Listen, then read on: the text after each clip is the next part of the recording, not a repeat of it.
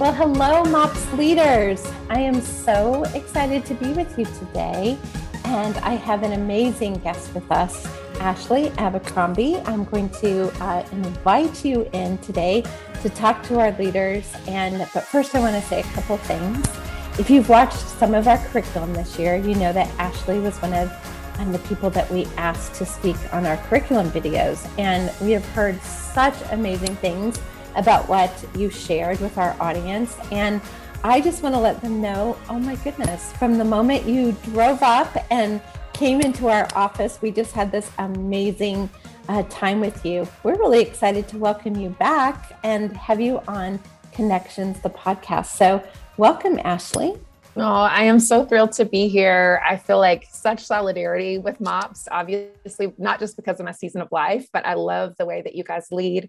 And I'm so proud of the good work that you're doing. I mean, mom life is so difficult at times and challenging. And to know you have people in your corner, I find this to be so incredibly important. And so thank you for the work that you do. And thanks for having me again. Oh, that's awesome. Thank you.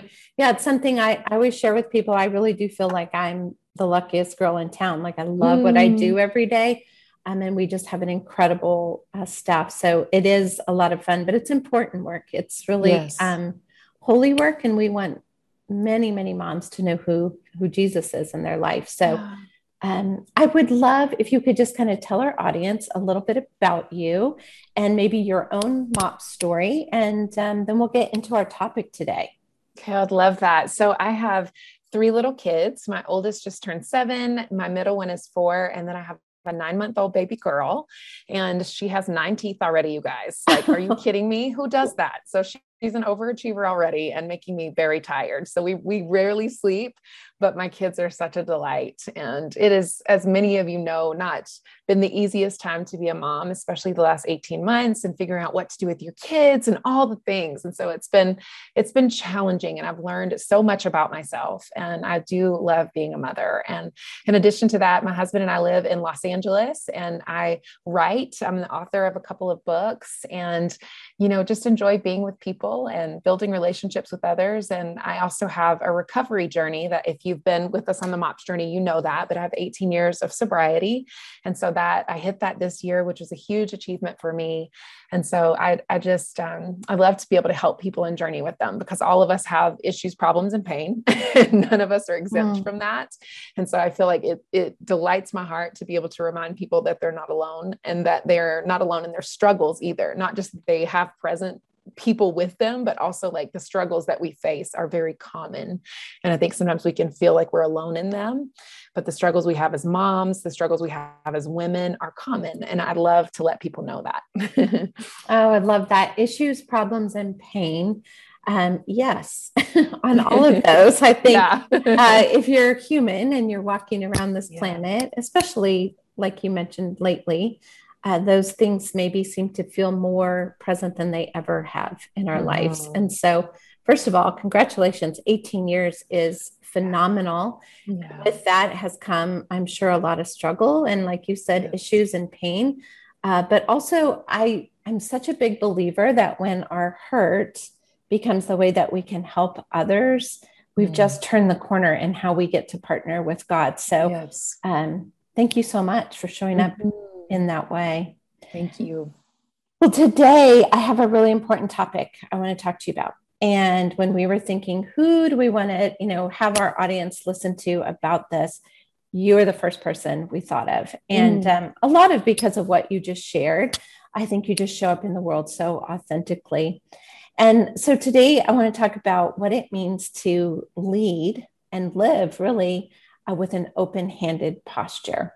So I want to start by having our audience just maybe even close their eyes and just picture this for a second. Just you're sitting still and you're going to make 2 fists. So here you are, you're sitting and your hands are clenched together. Now, when our hands are closed tightly around something, whatever that may be, you can't reach out. So if I open my fingers and I extend my hands, then I'm able to receive from you, maybe your help, maybe your wisdom, but also in turn, I can then help you with open hands. But the second that I close them back, then it becomes very self-sufficient, it's all about self. And so I just would love to talk through today what that looks like. Just maybe let's start with just your idea on open-handedness. I love this topic so much. And I want to start with the story that just happened this morning, because I think it's a perfect example of how we do this, the closed hand or the open hand on a very small level. So I was out of town the last couple of days. My mom is here staying with our family to help with the kids and just to visit with our children. She lives across the country.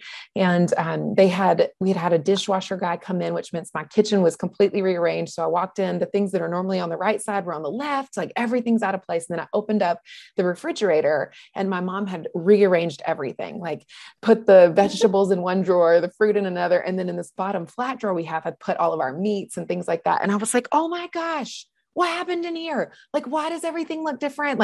And because I have this need for control in my day-to-day life. And I have this need, like, if I'm not careful, I will live with that tight fist and I want my way, even if my way isn't working. And so on a very small scale, I went to go make the lunch this morning to get my son ready. And I realized like mom's way is actually better.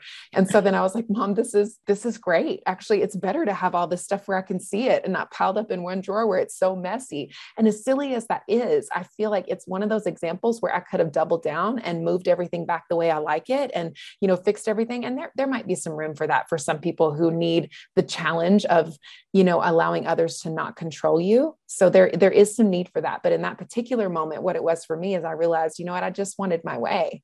But what if I just open-handedly said, God, there is a better way to do this. This makes my mornings easier. This makes lunch making easier, everything easier. And so I think to transition that into bigger things, we are very tempted in our society right now to spend all of our time being cynical. All of our time being critical, all of our time being judgmental, and we don't open ourselves up to people who might be different than us, who have a different way of thinking, a different way of being. And sometimes we can close off relationships. We can, not open ourselves up to the grace that can function when the relationship is reciprocal because of all those things. And so there's this fight all the time to sort of relax and not judge other people, to hold, ourselves, like recognize our own brokenness, recognize the way that we are not perfect, recognize the way that we might be critical or cynical that is hindering us from the flourishing relationships that we could have. And, something my husband and I say very often is my way is not the best way. It is just, my way is not the best way or the way. It just is a way. That's really good. Different doesn't mean bad. And I think that's really the key to open-handedness. Of course, there's other things that we could talk about, but I wanted to start with that story there because I think it just demonstrates on the smallest scale how we're tempted to allow our way to be the only way. And that closes our hands and shuts us off from receiving and giving. Oh, that's so good. So from like, where does the turkey and cheese go to how do we lead our MOPS group to how do we interact with our kids, friends and schools and our church and all the things. Yes. I mean, we can laugh about the example, but honestly, I think it's so good because oftentimes, I think I've had maybe that exact same thing happen to me. And I was maybe not as gracious, like the turkey does not go there. This is where it goes. But maybe that's a bigger symptom to like bigger things that I need to control. So why do you think, and I think men struggle with this too, but I've been working with women for so long now that I really think sometimes women more so have this need to control. And when we see leaders who, basically tell the rest of their leadership team, like, no, this is the way we do it. Yeah. And they're not open to listening to other ideas, we start to have problems. And that's where we, have people calling us like, hey, this isn't going well. What can I do? Right. So how do you take and transfer your lesson that you learned from your refrigerator to the bigger lesson of perhaps maybe leading within a group, say your MOPS group or other places? Yes. Okay. So I want to talk about integrity and wholeness, and I also want to talk about listening. Okay. So these are things when we are tight-fisted, as the example that you gave, and when we are doubling down on our way. And sometimes we do that because we feel like this makes me feel safe.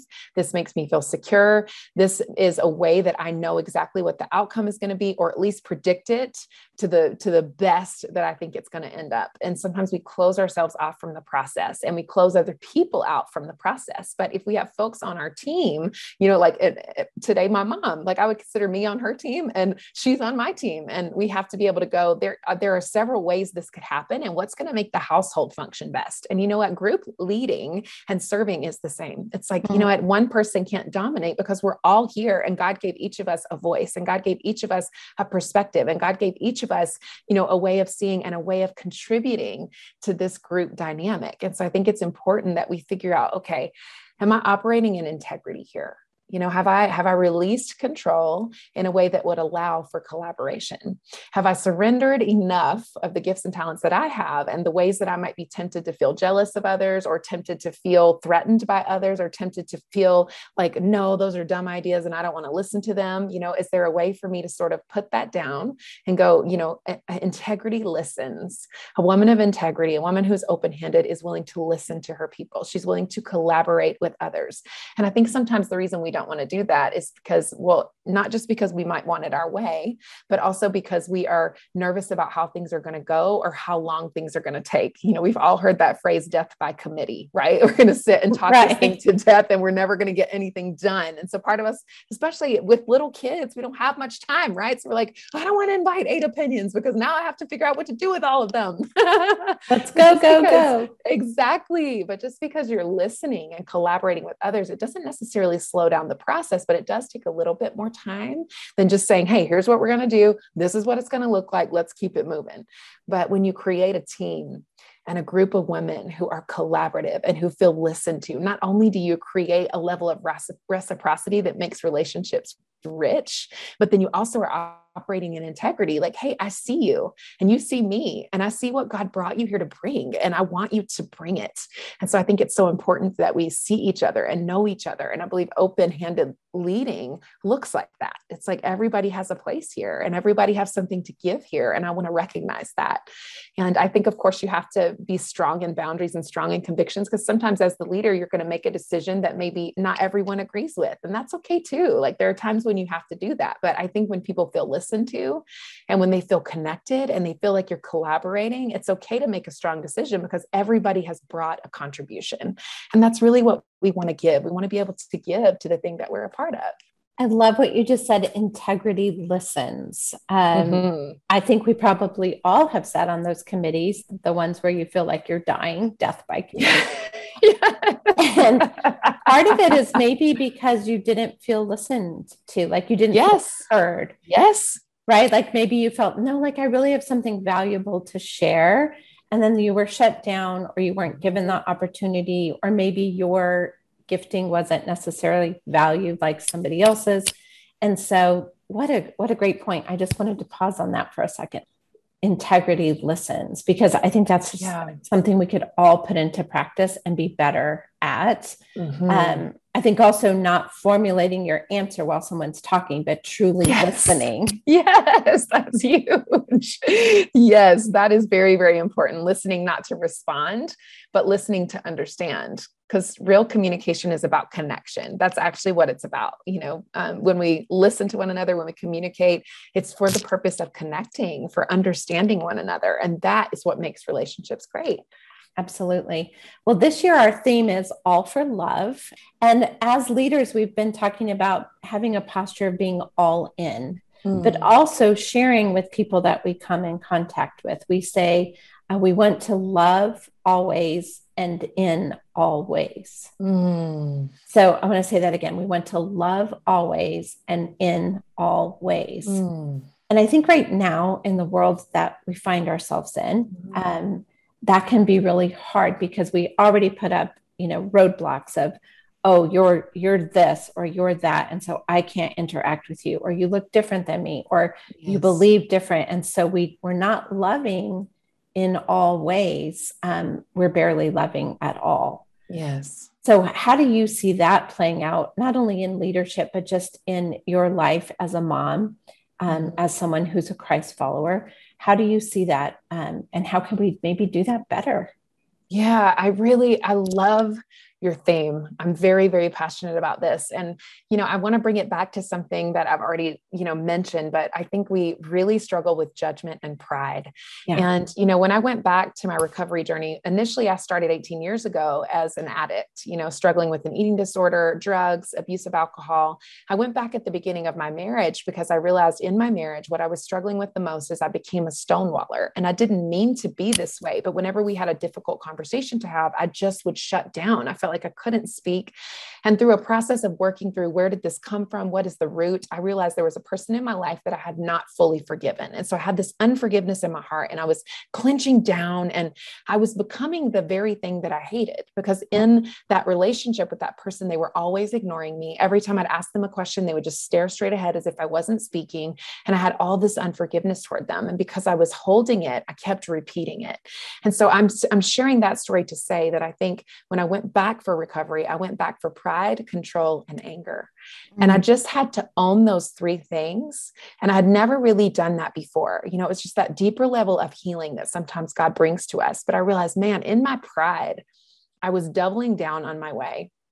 And in my need for control, I was resisting what other people could bring to the table. I was resisting what I could receive. And I was also resisting giving to others. I was withholding, I was pretending and performing, and I was shutting down, and in my anger, which I still struggle with to this day, I think many mothers do. And it's sort of like this little thing that we hide away somewhere because we don't know what to do with it. And other people don't know what to do with it. But we have a lot of anger that stems from our anxiety, from our sense of hopelessness, our sense of not being able to do, something to fix the problems that we're facing. And so a lot of us deal with these three things. And so to your question, I think pride is the very center of the reason that we can't love. And I think, pride says my way is the best way. My way of doing faith is better than that mom over there. And my way of doing justice is better than that group over there. And my way of being a mother is better than that mom over there. And my way of doing family is better than that family over there. And my culture that I was raised with is better than those cultures over there. And so we begin to make these judgments and assumptions about others, and we close ourselves off to relationship. And we assume in our pride that we're better, and that we know better, and that we have nothing to learn. And I think part of becoming a person of love, and part of becoming a person who is a true Christ follower, and part of becoming a person who leads open-handedly is realizing there are other ways to do things. And other people have different experiences, and other people have different, ways of being in the world. They were raised differently. They have different, experiences that they also are exposed to. And because of that, we're going to see things differently. We're going to do things differently. We're going to mother differently. We're going to lead differently. We're going to serve differently. And that doesn't make everyone bad. In a lot of cases, it just makes everyone different. And of course, we know that there is bad leadership out there, that there is abuse of power, that there's a lot of pain in so many leadership positions. And we do know that. But I think on the whole, part of the reason we struggle is because we judge people so harshly. And the center of judgment is pride, because we are assuming that our way is better. And it's not the way of Jesus. It's not the way of Christ. And I think another problem we have is that we are so into social media and news and all these different things. And I think that we base a lot of the ways that we love others or see others on, politicians and pundits and internet preachers. And we pull their little quippy statements that work for a viral tweet or a viral video or a quick little thing on YouTube. But that stuff does not work in real life. Those judgments and those assumptions and all those things that you hear, it doesn't play well in real life. And so I think we're destroying a lot of our relationships because we're allowing ourselves to be formed by all of that stuff more than we're allowing ourselves to be formed by actual proximity to people and by the Lord himself. And I think we really need to repent and change. Oh, big amen on all of that. Yeah, I think we could just say, okay, thank you for joining us today. And that's all we needed to say. I think so often, Ashley, and I find this frustrating as a leader, trying to lead well, but also seeing so many people caught up in the 30-second soundbite or Yes. or the 2-sentence tweet, you know, the how many Mhm. words that you can do. And they fit it all into that. And then they grasp onto that and say, yeah, I'm that too. Mm. And it leads us not to be in proximity with people. It leads us to Yes. close our fists and Yes. walk around with like fists of anger. Like you said, that Yes. pride and that anger. Again, if we're picturing like keeping our fists closed, but when you're angry, you kind of even squeeze them harder, don't you? Which makes it Yes. even tighter, right? Yes.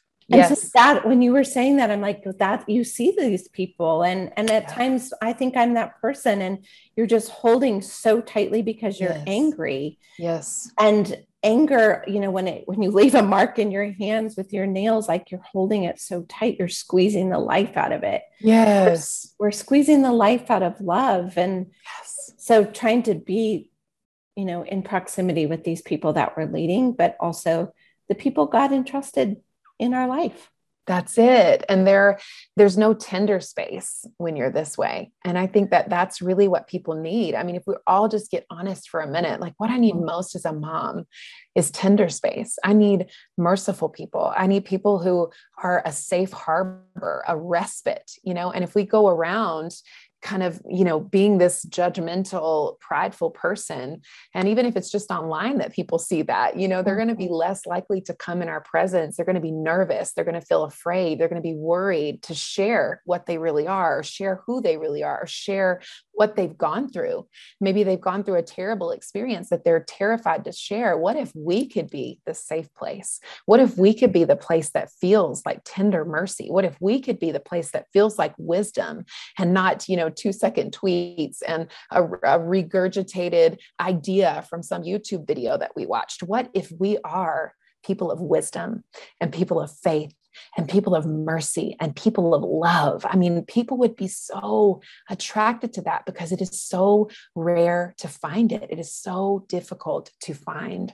And I really do think that God is raising up people of wisdom. And I think that any of us can have it. You know, he says if for anyone in the book of James, it talks about anyone who asks for wisdom can receive it liberally and without reproach. And if you don't mind, I'd love to read what wisdom is. I love reading it. It's in the book of James. This is where I return when I find myself getting too quippy and too prideful. And when I feel like I just want to respond to everything. And, you know, here's where I go.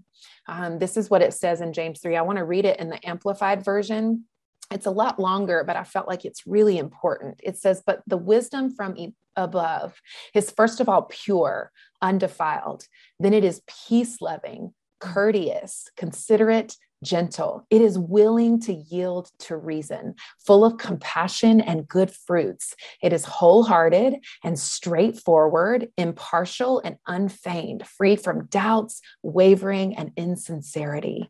And I keep this with me all the time as a leader. And when I find myself, you know, not being a place that is pure, not being a person who is peace loving, not being considerate or gentle, even to people I disagree with, even to people that I would consider maybe even an enemy, which is who the Lord also tells us to love. You know, it's full of compassion. It's wholehearted and straightforward is what I'm offering people. Wholehearted and straightforward. Is it impartial and unfeigned? You know, like this is a powerful way of understanding wisdom. And this is who I believe God wants us to be in the world. And this is the kind of leadership that I think the Lord loves to partner with, to just say, hey, there's a lot of stuff out there that is judgmental and harsh. There's a lot of stuff out there that is not compassionate, not wholehearted, not straightforward, not telling the whole truth. But here we see what wisdom from above is. And that can be a guide for us as leaders to understand this tender place of mercy that God would allow us to be for others. That's so beautiful. Really, when you think about that, and of course, anytime we can take our instruction directly from scripture, it just is really where I think God wants our heart and our posture to be. Yeah. And oftentimes I think we just think, oh, but it's just so lofty. That goal is so lofty to love because I don't always feel loving or I'm not always lovable. Right. Right. Same, by the way. I mean, I'm just being real. This is how it is. Like that is. But I want to share this story that happened to me a couple of weeks ago when I was traveling. And it's a way to sort of like lead and live as a leader. And I don't share this to say, oh, look at what I did, but I share to say when you lead, other people will follow, because that's what leaders do. We lead. Yes. So getting ready to get on a plane, and there's this sweet mama, as you can, because you have a 9-month-old, you can attest. I could just kind of was watching her. I'm standing in line. I'm flying on Southwest. So I'm in the line, and she is getting ready to go after the A-list people. And she's got way too much stuff with her. She's got this giant bag, and she's got a baby that just won't stop crying, and people starting to be very judgmental in line. Like, oh my goodness, I hope I don't have to sit next to this screaming child. Well, as we're getting ready to go, she's up next, and I see that she gets ready to go, and she drops her bag, and everything in it starts just like rolling all over the floor. She starts crying. The baby is screaming. And so I just leave my place in line, and I go where I'm like, let me help you. And so I just start picking things up, and we have people literally stepping over us, around us, avoiding all the things on the floor so that they can go get their seat. And I'm starting to just feel very annoyed, because in that line are, maybe I would say, like my age, like middle-aged moms who have to remember that this most likely had happened to them at some point. So I pick everything up, and I just look at the lady who's taking tickets, and she goes, go ahead. And I just take this mom with me, and we walk down, and I get her settled, and she's just sobbing. And I just said, it's going to be okay, I promise. And she's like, what if he screams the whole time? Everyone's staring at me. And from behind us comes this couple, and they're like, sweetie, we'll sit next to you. We have 14 grandchildren. She goes, nothing bothers me at all. And she said, I can hold your baby. And so, and the guy was like, yeah, I'll hold him too. It's no big deal. If he cries the whole time, he goes, I'm a great storyteller. I'll help you. And then the lady behind them is like, here, how can I help you? Do you need some water? I have a bottle I haven't opened yet. It was just like they needed someone to just go first. So it's not what I did. It's what everybody did when they saw that, oh, we should love this mom, not judge her, not like make her feel terrible because of the way her child is behaving or the way she couldn't get herself together. And I thought, how often have I been the lady who couldn't get myself together? And totally so appreciative of the person who came in with open hands to help me. Yes. Oh my gosh. I'm so glad that you shared that story, not only because it's a perfect example and metaphor for how we should live life, but just this idea that we all need help. To your point, like we all need help. And I think it's beautiful to remember in those moments when you see someone else who needs help, that we have needed help and we will need help again. It's like that keeps the pride away, that keeps you humble, you know, is thinking that way. And so when you have a mom who comes into your group, or someone who's different than you, like whatever the thing is, a family member that's difficult to love, it's like, I love how you started that story, that we all feel unlovable sometimes and are unlovable sometimes. You know, it's true. We just need to help each other. And I think if we did that, we'd have a lot more regular rhythms of love. And of course, there's boundaries and all the things that we need to watch and take care of ourselves as leaders, which I'm sure you've covered and will cover again. But there is this thing, even that way of people stepping around you. It's just so rare for someone to stop. It's so rare for someone to help. It's so rare for someone to see. And so I'm grateful that you did that. And I'm grateful that we can be those kind of people in this world that desperately needs it. Well, I think also, I mean, it was tempting. You want to get down there, you want to get your seat, you want to get settled. I was needing to work on a talk I was finishing before I, gave this presentation. It would have been easier to just walk down. Right. And I thought, if I truly say that I believe in love, and this year has just spoken to my heart so deeply, like if I'm going to be all in, not only with my leadership, but the way that I love people, then you stop and you do the hard things. And that's what I want our leaders to hear about that. Like we need to lead, stop, do the hard thing, and then move forward. Yeah, it's powerful. So Ashley, I want to ask you, what do you think living open-handedly tells us about God himself? Like how do you view your relationship, which you kind of shared with Jane, reading from James. Mm. But how do you see that direct correlation with the way that God loved us so openly? And then how can you live that out in your life? Yeah. Gosh. Well, I think about, being loved when I was, wow. I mean, if you guys could have met me in like 2002, you'd be like, who is this girl? She is a hot mess. You probably would not have stopped for me straight up. And I think about that girl all the time. And I hope that I keep her in my heart forever. Because it is like, I can literally still picture myself as if it was yesterday. And I think about how hard it would have been to accept me and to welcome me. And yet God did. And so many people did. And like so many people who love the Lord welcomed me. And it was the hardest thing because I did not change immediately. And you know what? They didn't demand it of me. Even the way I dressed, the way I talked, I cursed like a sailor, I smoked cigarettes, like it's all the things, it's like, I just had so many problems, and seeing how God loved me and how he brought people into my life to love me. And that I began this wonderful process of change. And I think all along the way, God was wonderfully reminding me that I still had a capacity to serve. So sometimes I think even in our brokenness, even in our journey, like while I'm still smoking cigarettes, but I'm no longer doing like 5 other things that I was doing, I feel like we think to ourselves, I have to get it all together before I can open my hands and serve others.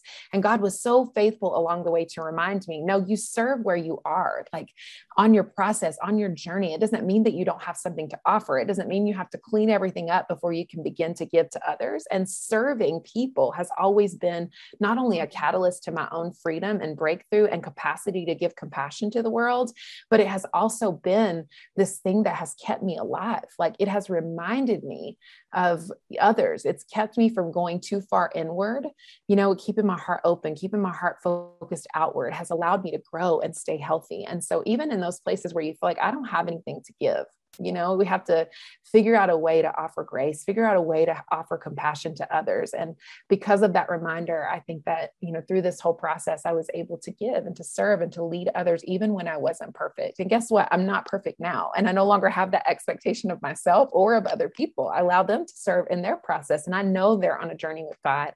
And so I try not to, judge them where they are, because that's how God's been with me this whole last 18 years of walking with him. That's how he's been with me.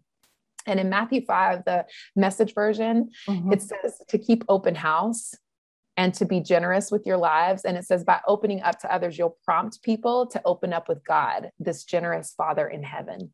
And so I think sometimes we make it way more complicated than it should be, but it's really just keeping an open heart and an open hand and a welcome to others. It's like, come in, my house is a wreck, but welcome. I'm so glad you're here. Come on in. My soul is a little bit a wreck right now, but I'm glad you're here.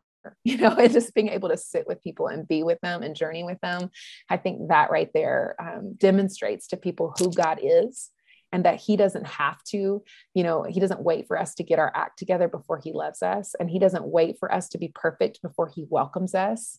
He just brings us right in.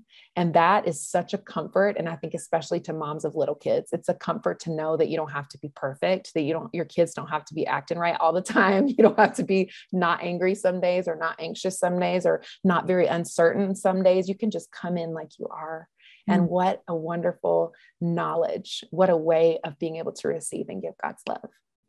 Absolutely. And that's really our prayer, Ashley, is that everybody who decides, I'm going to try this thing called MOPS out, that they would encounter a group full of leaders and moms that are just like them, that struggle, that aren't afraid to tell you, like, I'm kind of a mess today, and this is the best I could offer.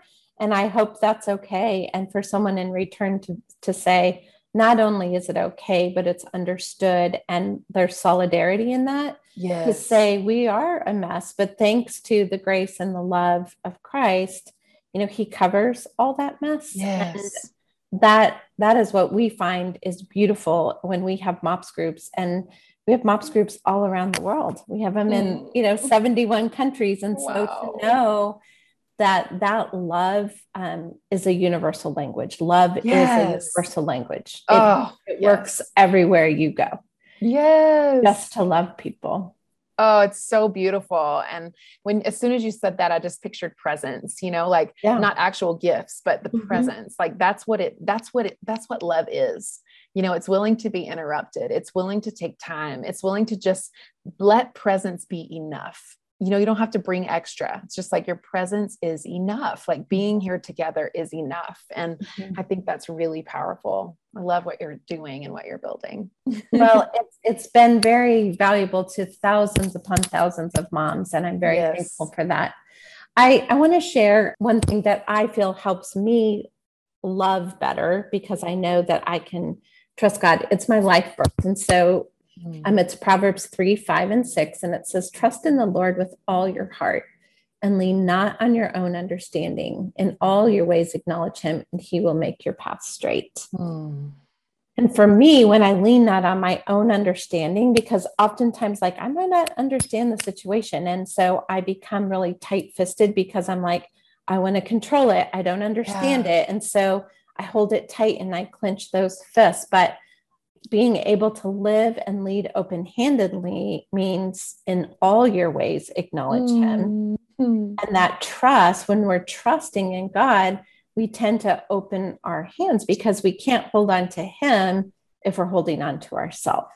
Right. So that is something that has helped me as well. I would love for you just to tell our audience one thing that you think, or two or three, whatever you want to say, just to live this out. Like, give us some tangible ways that you think we could live open-handedly.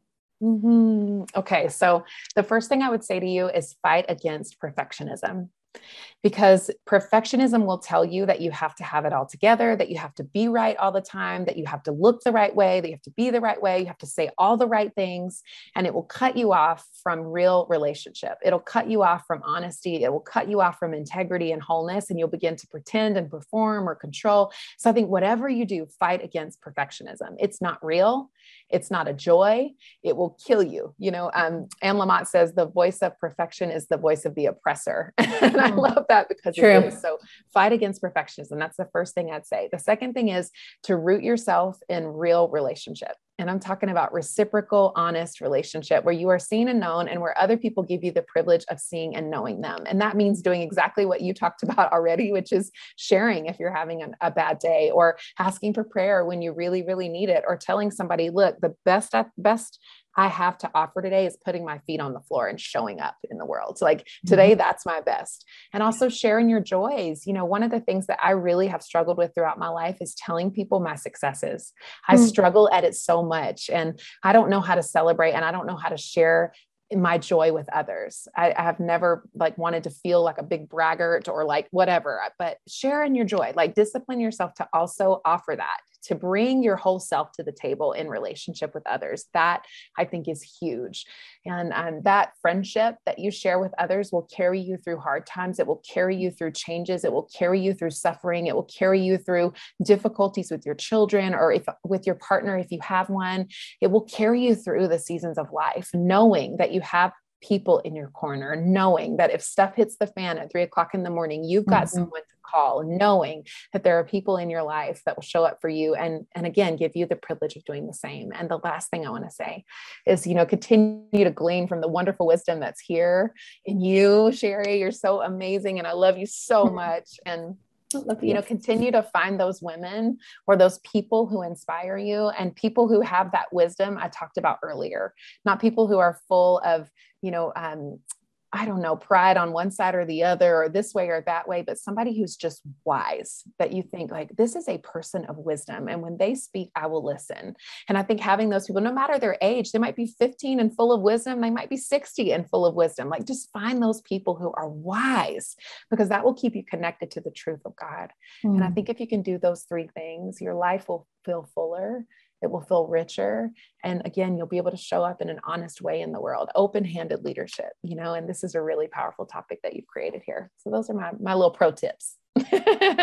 Well, they're wonderful. We are so thankful to call you friend. I feel very blessed to personally call you friend, but also that you're a friend to our moms and our leaders. And so, Ashley, I would love for you, because you have a new book coming out, but you also have another really amazing book, and then you're a podcaster. So can you tell us, please, where we can find you after today. Yes, I would love that. Well, I wrote 2 books called Rise of the Truth Teller, and that really details my story and my journey in life and the recovery that I've talked about. And then I just wrote a book called Love is the Resistance, which talks about the reasons that we fight and what we can do about it. And my podcast is called Why Though? And I'm on Instagram the most. If you want to come say hi over there or connect, I would love to. It would be a privilege to connect with any moms, man. Solidarity. I love y'all. Solidarity. Well, thank you for your time, and thank you for just the way that you so authentically show up in the world. We just love you so much. And leaders, I know that you were blessed by this conversation today. I know I was. Thank you for listening to Connections, the podcast. And we look forward to the next time where we can be together.